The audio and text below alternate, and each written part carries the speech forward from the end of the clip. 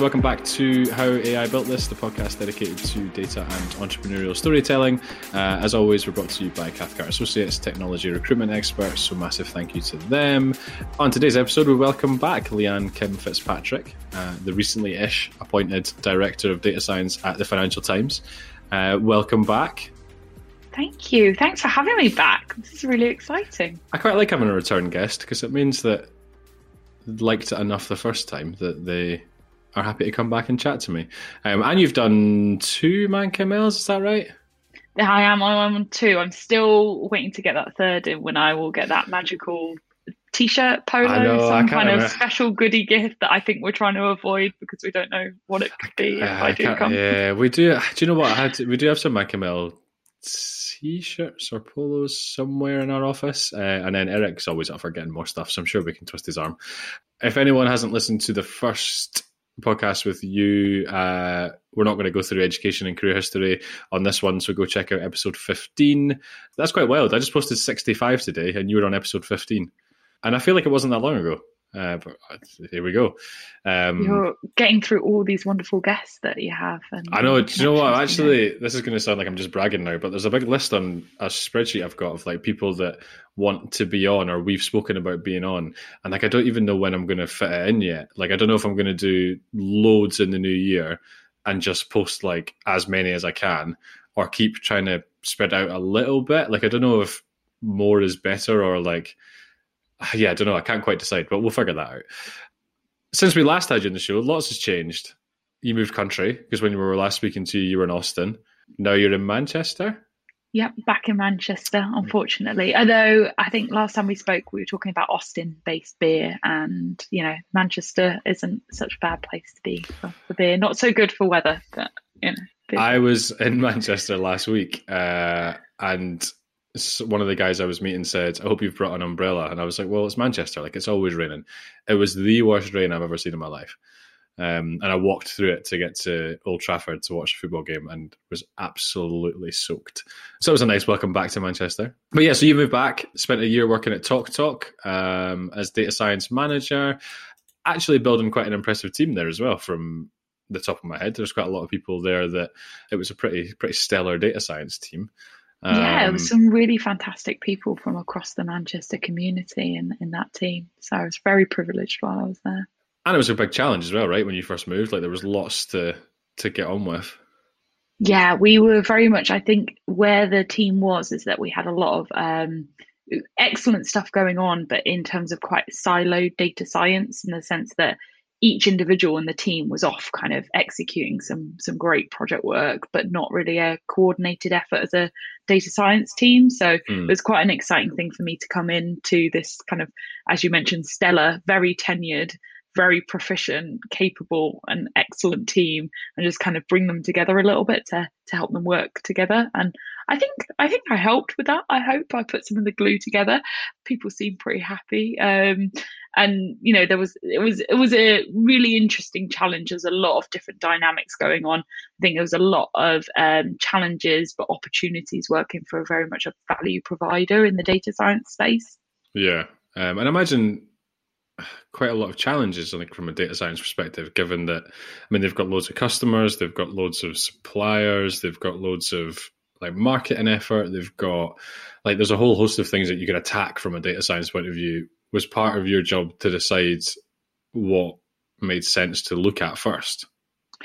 There was a multiple fronted effort there, because I think I wasn't just looking at data science, but a lot of like the data governance, compliance challenges we had, like our ethics kind of frameworks. And we also had overall quite the business itself was quite transactionally focused. So what that meant in terms of our data platform and our architectures and our data lake or data warehouse was that whilst we had a fantastic, really talented data engineering team, we had a lot of tooling and different applications and services that weren't all hooked up into our system. So very typical kind of when you talk to anyone from working in a data environment where things have been cobbled together and things aren't really speaking to each other very well. that was the kind of the ecosystem we were working with. So when it came to the challenges we wanted to attack, or where we could drive the most value, a lot of that was going to be constrained or governed by actually the data that we had to work with, that wasn't just transactional, but we had some historic data so that we didn't have to go through that process of the governance and compliance conversations to capture everything we wanted to create. And the data science team itself actually were curating their own feature store, as well as what we had in kind of our data warehouse. That was much more fit for purpose for a lot of the different projects we were working on, such as like churn. We were doing a lot of geo clustering for new product development, which was really, really fun. And a lot of that we were having to kind of curate from our own data warehouse, that we kind of had our own silo. So it was a really interesting experience to go through that from a very small startup, where I guess I felt like we had architectural considerations that we'd overlooked, but then could quickly go back and fix. Whereas here, which was it was baked into, we were never going to be able to change the world at TalkTalk in terms of our architecture and our data platform architecture. But what we were trying to do was do what we could within the constraints in terms of how services spoke to each other and what we could actually deploy within that. Yeah, no, that makes sense. And I mean, we're already going off topic, which is what I love to do on here. But sorry. No, that's not for me. My question: why do you think so many data teams or kind of data projects do have that kind of cobbled together nature? Like, is it just because every business is kind of doing stuff slightly differently? There's different areas doing different things, and eventually they come together and try and knit it together. Because I feel like it's probably less common in software engineering, for example. I think it's about like raison d'etre for the business, right? Is that generally like businesses come out with, if it's in software engineering, right, you're building a product that's going to be the reason for the existence of the business, right? And data is always for so long seen as the side effect, right? It's the transactional, it's a byproduct of what the business does. And the businesses that we see doing it really well, data is baked in to the raison d'etre of the business, i.e. it's a product physically of the business. And the businesses that we see things that are a bit more coupled together is because they realize actually this byproduct that we've been generating from the reason that we do business is actually really, really useful for us. But then how do we actually now bake that into our day-to-day pipelines? And it's really hard once you've already got a very well-established business to go back and have all of that, the right governance and the right processes in place to make that happen. Yeah, that makes sense. That's my 2 cents on it, based on my experience so far. And do you think that's maybe why sometimes, because we talked about this when you were on the show last time about financial services and credit risk and looking at that part of data, and that's been around forever, right? So quite often, certainly from the outside looking in, I can think of a few examples of banks and financial services companies that seem to be getting like the ML engineering, the ML ops, the data engineering, they seem to be getting that quite right. But maybe, like you said, because it has just been baked in one way or another for a long time. I think as well, like in the financial services, if you get that wrong, the compliance and the pitfalls of that are so much more like detrimental to you as a business. You have like big fines associated, whereas for other businesses, you know, it's a lot more about the value. You're not a cost service, you're a value creator, and it's how much does the business want to invest into that value creation from an ML engineering, ML ops pipeline, versus where actually we have to have this because we need all the right monitoring in place. Because if a regulator comes knocking on our door, we can't just be saying, well, we just deployed a new version of a model that we don't know when we deployed it or what it's doing or what decisions it's making. The ICO would not be very happy, I don't think. Yeah, that would be, to put it mildly. And I suppose as well, some of the decision making in financial services affects like real people, real money, whereas often in a startup it is changing the product or changing, if you're in marketing, it's changing who's getting a targeted like offer, for example. Like this, it's not the end of the world if you get it wrong. Like it's not great, but it's not the end of the world. Whereas if you mess somebody's mortgage up, then that's quite a big deal. Anyway, so about 6 months ago, according to LinkedIn, maybe a little bit less because I think they're always a month ahead, the move to Financial Times came around as data science director, which is pretty exciting. First of all, what kind of things do the Financial Times need help with when it comes to data? Like, what do they want to get from data science? Yeah, so it is a really exciting opportunity, and I'm so happy to be a part of the FT, particularly because my background, as we talked about last time on the podcast, was in financial mathematics. So it's a really nice thing to couple together my passion and also my actual full-time career these days. In terms of kind of the team that I'm in, so we're much more around how do we develop the product and support the product in terms of our ft.com website and also our applications, and how do we use data science to improve that, so things like recommendations, clustering articles together, and also how do we actually improve our subscriptions business, so how do we retain customers, how do we acquire them, and so very much from a kind of much more traditional subscription strategy approach. So when we talk about data science at the FT, we're thinking much more along the lines of people like the Netflix or the Spotify model in terms of how do we actually engage, attract, and retain customers to the FT, and how can we use predictive modeling to make that happen. Is that quite a challenge to attract people to like a newspaper an online news subscription these days? Because you mentioned like Spotify and Netflix, and you can see that. So Netflix is an example. An 18-year-old to a 70-year-old is probably, no matter what their kind of customer persona is probably interested in Netflix in some way, shape, or form. Like it would be quite a wide range. Whereas imagine the FT is quite a kind of, maybe there isn't, but I would have thought there's a fairly solid demographic for like FT subscriptions.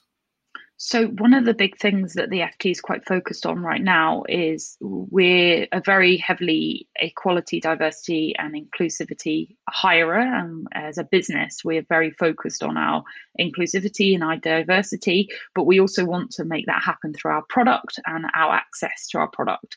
So where on your comment around how does our, the demographic of our business, we're actually looking to see opportunities where we can increase the different and the variety of the demographic of our business.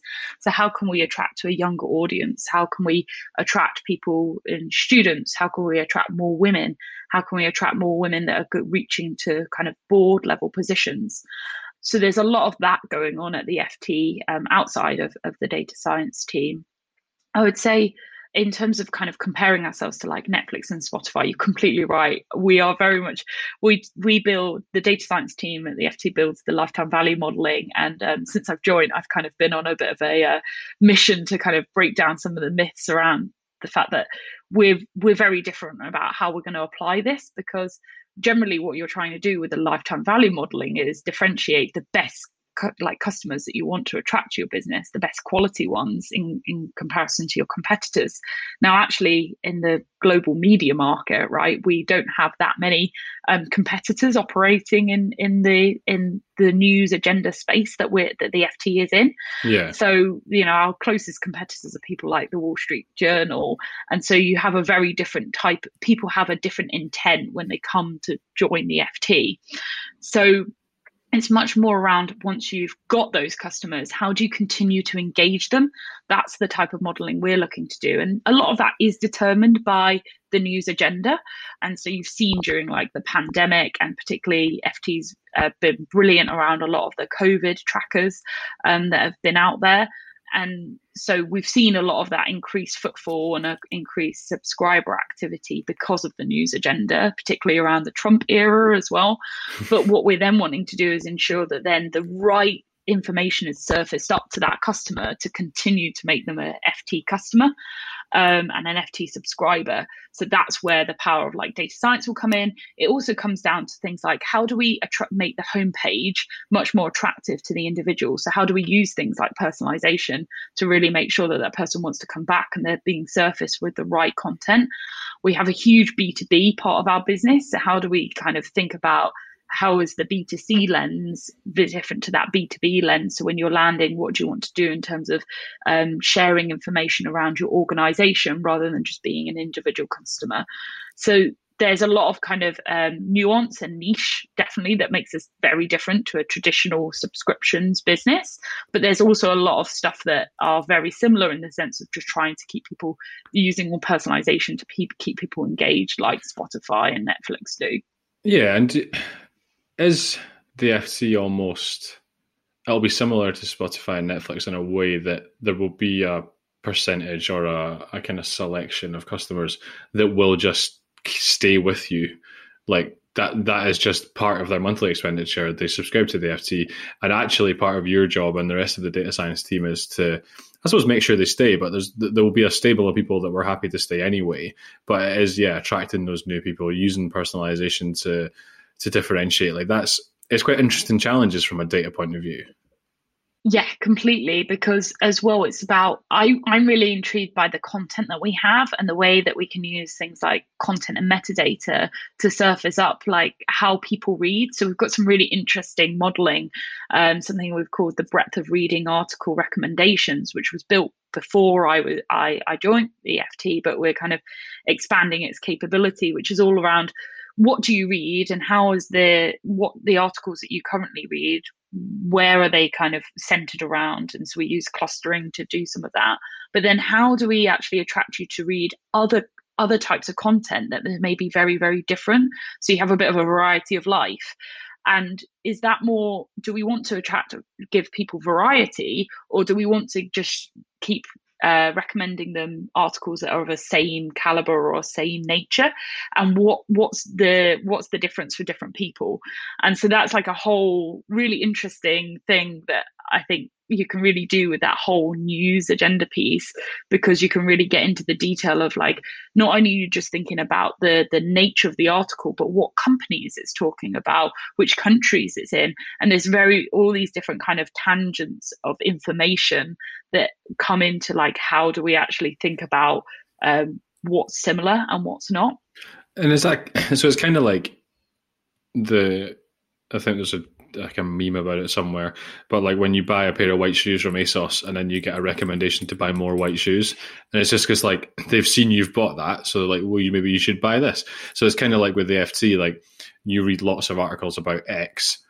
Do we push more articles about X, or in order for them to stay interested, do you go totally off piste and try and get them to read other things? So I can see why that would be interesting from a kind of data point of view, and also quite a challenge to get it right, because you don't want to go too far and send people stuff that they just totally aren't keen on, or if they load up the homepage and you almost try to be too clever with it and they're like, well, this isn't what I came to see, and then they just close it, for example, which would be the opposite of what you would want, I'm sure. Yeah, and at the moment we're experimenting with this in a newsletter push notification, so it feels like a fairly safe. I think one of the things I've been so impressed by with the FT is that we have a very good approach to A/B and testing and experimentation, and so the whole is kind of embodied in the culture of the FT is this experimentation approach. So it's like nothing is done without a thorough experimentation. So that feels like you have that kind of security to try things and then figure out what's working best for the customer. It must be nice from a data point of view as well, because a lot of data science is research, experimentation, kind of tweak it, try again, like that's kind of the point. So yeah, if you had a company that was kind of really adverse to that and just wanted to push something, or actually the opposite, never wanted to push anything, it would probably be quite frustrating. One of the things we spoke about before was the difference of potentially you joining, I think the phrase you used was like a data mature business, especially from a data scientist perspective. So quite often a data scientist will join a company that has no data science, that has lots of unstructured, messy data, doesn't really know what they want to do with it yet, haven't really built models.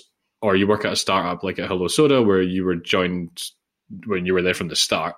So you put a lot of the things in place, and then Talk kind of similarly, you were bringing things together. But yeah, at the FT, they're relatively mature from a data perspective. So has that changed your job, like from a joining perspective? Have you managed to kind of hit the ground running and do more, do you think? Massively. My imposter syndrome, I think, has never been higher because I've got this ridiculously mature, competent, functioning team who's outputting projects, delivering models, and I've joined it. And I kind of know my place in the world. I'm kind of there to kind of put together sort of the strategic vision. And whilst we're deploying models, we want to get better at our kind of real time or streaming pipelines. And so I've come in to sort of put some of that playbook together.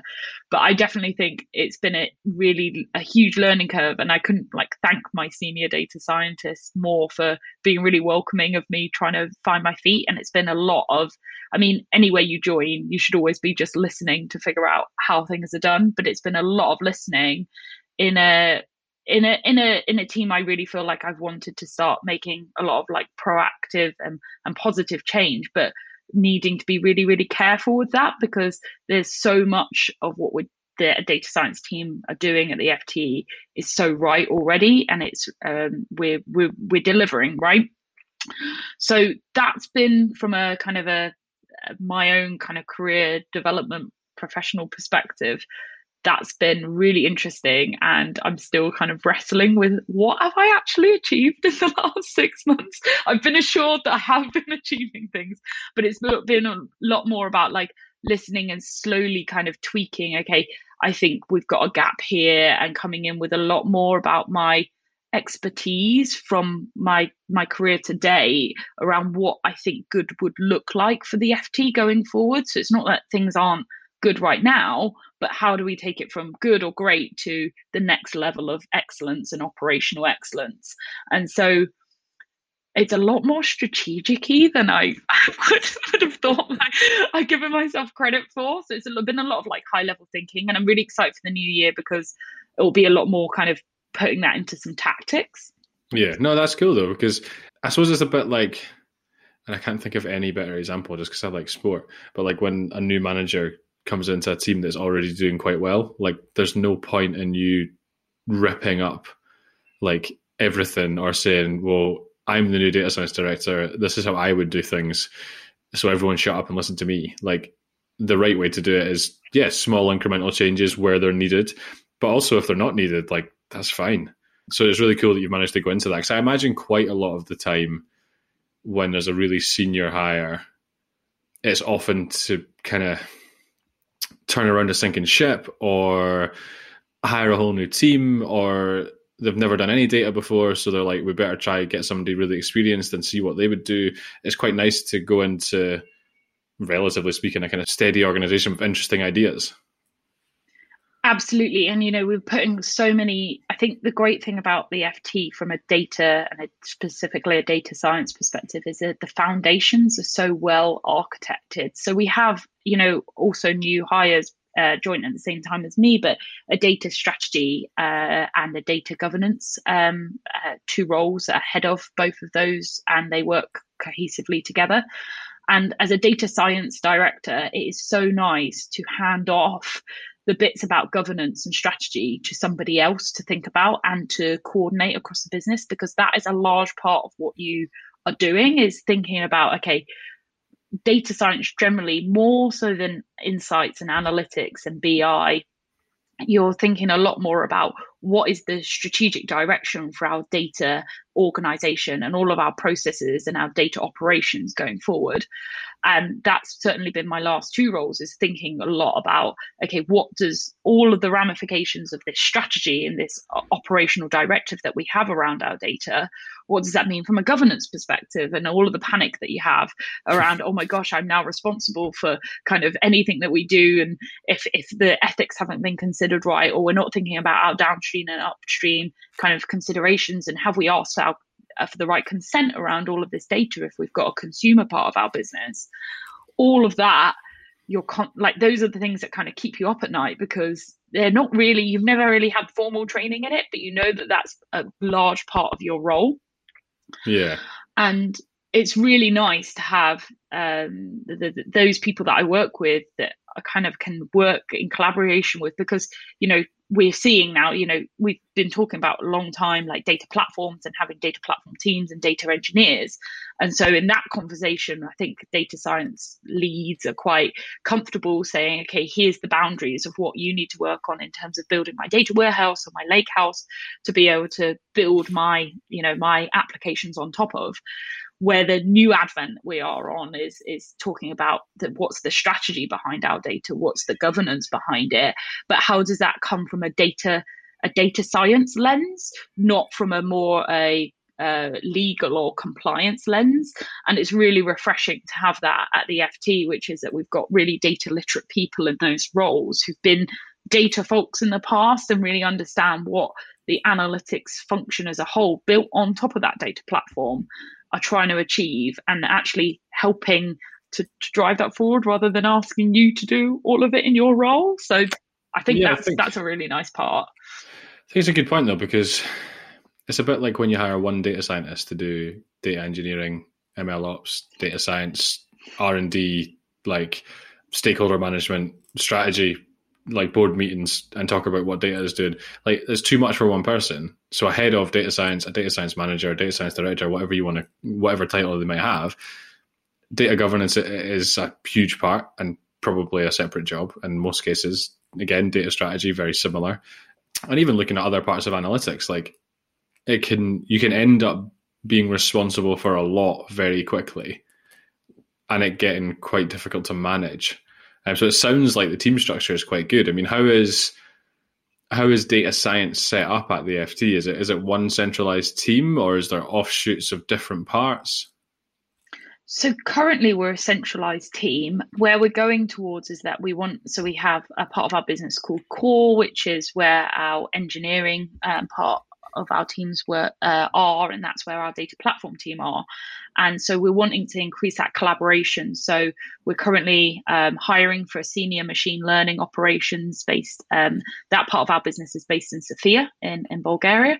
Oh, and cool. So that's something that we're trying to establish, that real collaboration. So we're going to see, I think, offshoots in terms of the operational and engineering support to bring us to that next class of data science, let's say, at the FT. Yeah. We also, so in analytics, in the insights part of our analytics team, so that's another part of so where I sit is underneath the Chief Analytics Officer, and we have data science, insights, BI, and a team called Analytics Business Impact, which is all to do with what's the value or that all these teams are generating for the business, which was really cool to have that too. Yeah. In the insights team, we have a hybrid model where we have some insight analysts embedded into different parts of the business and a centralized team. My hope and my aspiration is that we will go towards that model in data science, because we're already starting to see the need that certain areas of the business are hiring their own data scientists. So we'd love to be in a position where they have a dotted line into this centralized data science team, so that we have the best processes and practice, but they're still embedded to get all of the kind of work on the domain specific problems they have that are very different to the problems that the centralized team work on. And still nice to talk to other data scientists, because that's quite often, I'm working with someone just now that I've known for a few years, and they are missing the collaboration with other data scientists, whether that's day to day, whether it's month to month, whether it is a dotted line to someone like you. Like they're kind of on their own a little bit, but there is other data people in the business. There's just no connection, which can be difficult because you don't want to be the only person in your company doing what you do. Correct. And because, well, A, it gets lonely. B, like, how do you advance? Like, you're going to have to recreate all of the stuff that this centralized team, if there is one, have already just gone through the pains of doing. So over the last 3 or 4 years, the FT data science team have come up with, all of the process and people architecture and all of the, like, the HR stuff that is like, some people find it exciting, but it's not the pleasure that I get from my role, which is like all of that, how do we function as a team? How do we interact? Like, what's our operating model? All of that, you've got to go through that for your own part of the business, rather than just maybe looking to another side of the business and saying, well, they've got this thing going, I can kind of have a leaky line into it and kind of just share on that and grow out maybe a organic part that's this embedded model with a dotted line to that central team to use. Like, if we're coming up with a centralized process for how we do streaming deployment,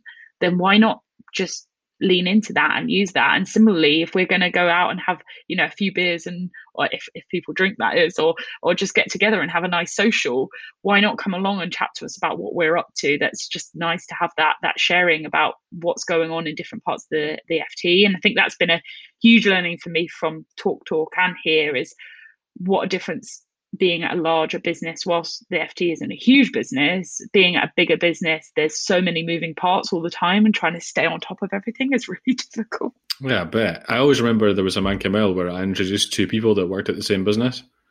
Like, one worked on the third floor, one worked on the fourth floor, one was in software, one was in data. And we got chatting, and it turned out they worked at the same company. And it's just like, it was just wild that they didn't know that. I appreciate there is a difference when you get to a huge organization, but they were both working on data problems from a slightly different angle. But there was no dotted line to them, or there was no socials, or there was no Slack. So they just didn't know, which seems a bit wild. But yeah, I mean, I'm sure that's changed now. And what about hiring then? So I don't know if you've done any hiring since you've been at the FT. Can you see differences from a startup where, like, before, you'd been there from the very beginning, so you knew the company inside and out, where they were going, what the product was, what the data challenges were, and now you work for a company where, although you said they're not massive, pretty much everyone's heard of the Financial Times, either in passing or seen the physical paper or seen articles. So is there differences there, do you think, in terms of attraction? Yeah, I'd say I'm in a very privileged position now. Really lucky in terms of that. We've recently hired and filled a data science role, and had some fantastic talent coming through that. It's been a completely different experience for me, because actually it was one of my seniors was hiring for a gap in her team, and she put together so we've had processes around our hiring in data science, it seems, for a while. This was a kind of as you do, kind of a refinement of the process. And so it was a very collaborative opportunity. Everybody in the data science team, there's 11 of us, so people got an opportunity to kind of interview, and we were trying to make sure that we had a good level of kind of diversity on our interview panels. So it was a very different experience for me, because being privileged in that larger team, we could have the opportunity to have a gender balanced panel for every applicant that was coming in. We also obviously thought much more around how we assess for the competencies, and it was really nice to get feedback from my seniors about what they felt like would work in terms of that technical expertise, because I've changed my hiring from when I was at a startup to these days, thinking about what is it that we want to ask people. And I definitely don't want to give people take home technical questions. I think a few years ago, that was very much a popular approach. And I'm not going to lie, that's something that I was doing when working at Hello Soda. But I think, it can be sometimes unfair on certain people's situations to give them those take homes. So how do you actually ask those types of technical questions in that interview setting? And it was really refreshing being able to get other people suggest ideas and approaches to make that happen, and bounce off rather than just having to come up with it in my own silo box. So that's 100%. Been really nice. Yeah, so it was a really refreshing. The thing about working for probably a brand that people know, I was just shocked by how many applicants we had within day one. I think we had 126 applicants within one day of it going live on LinkedIn. So, everyone listening to this hates you right now. They're just like, we can't get anyone to apply, and it's just like, yeah, well, we're actually okay for that. No, but you're right though, because there's about that. No, but there's certain companies and there's certain brands that when they're looking for people, it is easier because they've built that kind of credibility up. There's a level of intrigue where there's people that think, do you know what, I really want to work for X, whether that's Financial Times, whether that's Facebook or whatever, I don't know, but there's a really bad example. No one should work for Facebook. But yeah, I mean, whoever it is, then you're lucky that you've got that. But also, I suppose it has to stand up when they come to interview. Like, you don't want to be that company where they think, I've always wanted to work for the Financial Times, and then they interview and they're like, well, that sounds terrible. So there's two sides to that. There's expectation as well. 100%. And I think that's what I've been absolutely delighted, but my biggest surprise of joining the FT is that everything, what you think it's going to look like on the inside, is exactly actually how it looks. Like, it's been the most collaborative, supportive, wonderful, inclusive place I've ever had the pleasure of working at, and I've worked at some brilliant places, and their commitment to their people is like second to none. Like, people welfare is at the very, very heart of the business. And I think that's what makes the content and the paper and the whole put together of the product so fantastic, because people are like genuinely joyous to work there, and it's a very supportive environment. If you're not happy, then we're going to figure out ways to make you happy, or and very promoting of people in their careers and their life. It's not just about work, but it's actually about what's going to make you content in your life. Like, during the pandemic, they introduced things like welfare days so that people could just take some time off to have self-care days.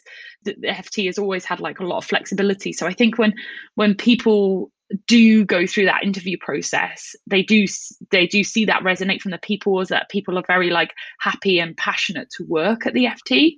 And I think it was really nice as well, going through that interview process and hearing from, whilst I wasn't the hiring manager, but hearing from the recruiter, that when they look at the funnel, what they're trying to do is make sure that our applicant funnel is very diverse.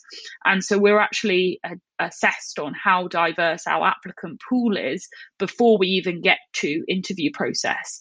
And it's a really different way of thinking and looking at it, is that you're not trying to then go look at how diverse are you once you've got your final shortlist, but actually you're trying to address that right up at the front of the pipeline, which seems completely sensical when you think about it. But I think that must be quite hard for our recruitment and talent team to actually get right. Yeah. And so things like that make it really nice as a hiring manager to know that you can kind of rely on that talent acquisition team to kind of give you that more diverse pool of candidates. And then that's where as well it pays back dividends at the FT, because you get a different view from somebody who you actually then hire, and then they challenge you, and it kind of is self-fulfilling in the sense that we're always being challenged by our people approach, and people therefore quite find it very joyous to work there. I think we're the first news organization I read the other day to come with a transgender policy in terms of our employment. So we have a transgender policy now from a HR perspective. I think we're one of the first news media organisations to do that. It's really cool to hear as well, because you definitely, or maybe I'm wrong, but I would have thought from the outside looking in, you might not think of the FT as a super forward-thinking company because they've been around for so long. So is it entrenched in we are a news company, we do this, we don't change much? And then also from a data point of view, do we have interesting problems to solve? And obviously the answer is yes to both. And having that funnel up front makes sense, because everyone always says, we don't have enough female data scientists. And then all they look at is the last 3 people they interviewed. It's but yeah, you need to attract them at the start of it. Otherwise, there's no point. There's no point in looking at your final shortlist, like you said. It doesn't tell you that much.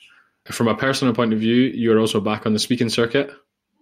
I am. I really enjoyed Altitude X back on the 4th of November. It was great to see you as well there. So it was great it felt like everyone from Manchester showed up at this conference. It was so wonderful but I did kind of have to have a complete black zone, not speak to anybody, put myself in a dark room for the next 2 days after it, because I think being around 500 people for the first time, I was genuinely floored when I saw your tweet saying you were just knackered, and I went to the stag do the next day, and the whole train over to Liverpool, I was just I could do with a break. And it was purely because you were standing in a circle of people that you knew, catching up after 18 months and in your case longer because you were obviously in the States. So like it was really nice, but also it was it was hard going. But no, have you loved kind of being back talking at events? Obviously the networking part is really important, but has it been really cool to kind of for you to be back in the UK and speaking, because you've always made a point of that, like it's always been something you've been really really good at in terms of giving back your time and talking at different groups? Yeah, for me it's a very fulfilling part of my extracurricular, let's say. So the thing that I enjoy doing outside of work is talking about data science and talking about what I think makes it click, and helping more people to be passionate about it. I've always struggled to write. So people always used to say, oh, write a blog post, write this. And I can't think of anything more miserable than getting at the end of the day and having to sit down and write, 2,000 words about a blog. I'd much rather just stand up and have a bit of a chat or do a podcast or put a few slides together and have a bit of a laugh and a joke with people. It's much more interactive, really, isn't it? Like blog posts are like, even if someone likes it, the best you're ever going to get is like they'll hit like on Medium. Like you don't get any back and forth. You're not challenged, because sometimes when you speak at events, people will ask you, I mean, sometimes outlandish questions, but in general, people might want to know more detail. They'll grab you after the event. They'll ping you on LinkedIn after and say, I saw you speaking at that. Like when you do a blog post, it's kind of like, if you get one comment or something, you're like, oh, this is cool. Like it's not the same. You don't get the same thing back from it, I don't think. Yeah, and I really would struggle as well. Like I feel the way I present myself is such a part of my personality, and I don't know how I do that when I some people are super talented at putting their personality across when they write. I've given it a good go when I kind of talk, and I feel like I come across in certain ways, clearly enough to be invited back to speak every so often. So that's always good. Certainly in the case of Mancamel, anyway. I really enjoy it. I think I've really struggled post the pandemic. Is that at the beginning of the pandemic, I was doing a lot of virtual events and really struggled with those initially because it was a completely new way of kind of talking and engaging with people. I sort of took a bit of a hiatus from anything online, but actually I've got more accustomed to engaging and putting the personality and the emotions across virtually. Yeah. So when I did something in real life, it was a real shock. I remember before I went up on the stage, I had to do a bunch of box breathing for about 5 minutes, be like, is this okay? I know what I'm doing. I know what I'm talking about. And I was like, this is the first time this has happened to me in quite a few years, like feeling nervous to give a talk. That's funny because you were literally sitting next to me at the Altitude X event at the talk before yours, and you were just like, right, I'm off to speak. Like there was you didn't come across as nervous. It was a few minutes before they were like, oh, we're going to put you on stage now. I was like, let me just do my counting and have a few breaths, because otherwise I'm going to speak really fast. So, apart from just getting back over the typical fear of like, oh my gosh, I'm talking in front of people again. Sometimes it's really weird. I get a lot of like anxiety after I've spoken or done like a networking event, and keeps me up at night thinking, why did I say that silly thing? I think a lot of people that they happens. Get something similar, and that happens to me constantly. That's been really bad since we've gone back to in real life events. I'm like, I'd really, really rather keep virtually, because at least on virtual, I can, if I'm going to say something that I know I might regret, like not a bad thing, but just like, why did I say that silly thing? I can put myself on mute. Like I was at a gig last week on Thursday in London, and the artist was back like in the little area you could buy like a CD, and I said something really stupid about analog music, and all night during the whole gig, all I could think about was, why did I say that comment to that person? And I was like, I just need to have the mute filter in real life. That's what I feel like. Just proper overthinking it. No, it is cool to see things back in. We have discussed doing a Mancamel in the new year, but we will see. Fingers crossed for it. I would love that. I know. It actually ties in really nicely to my last topic. So I was speaking to someone the other day and said that we might do a kind of themed Mancamel around ML Ops, because it's obviously been so. I hate saying things like it's been a hot topic. Like you sound like such an idiot, but everyone's talking about ML Ops. we spoke briefly at Altitude X about that. We also had a laugh about the fact that at one of the first ManCMLs, you talked about full stack data science, which part of that is getting models into production, using things like Docker, like acting more like a DevOps team in a way, which obviously is what MLOps is moving towards.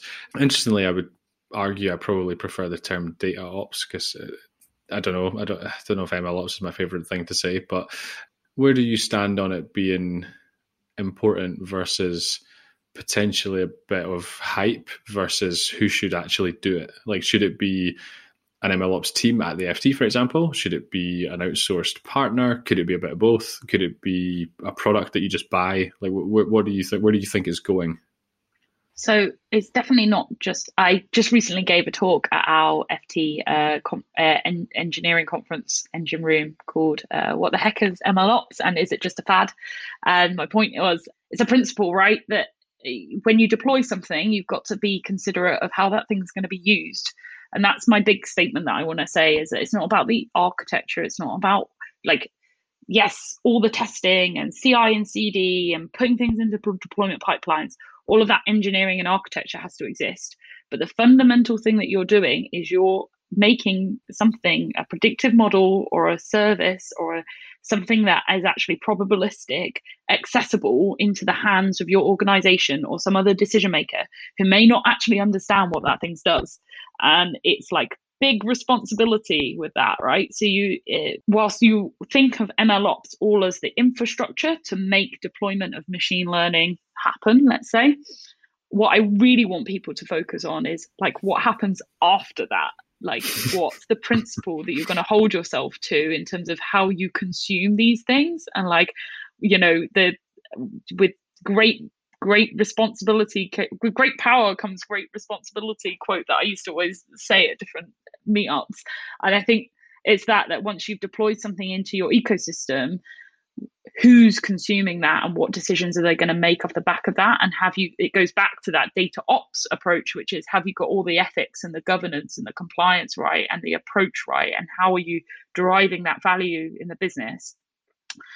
My thing about machine learning ops is this has been happening for ages. My first ManCML, I talked about Docker before the first version of Docker was released, and people were like, "We were not even using logistic regression. What she was waffling on about?" And that was back in 2015 when no one was really even deployed, like no one was putting data science into production, and I think people thought I was a little bit crazy. So this stuff has been, happening for a long time. I think it's just that now we're at the advent of the vendors and the technology is caught up in terms of the need that data scientists have had over the last 10 years. And I think that's why there's so much hot topic about it, because people kind of gone through that, we provide a platform that you can build data science algorithms on. And then people go, okay, that's good, but how do we actually derive value from that? And it's like, oh, well, we need to actually put it into production. But there's all these aspects of production that people need to think about when it comes to data science. It's different to engineering. Like, how do we scale this thing? How do we version control a model? How do we version control our data?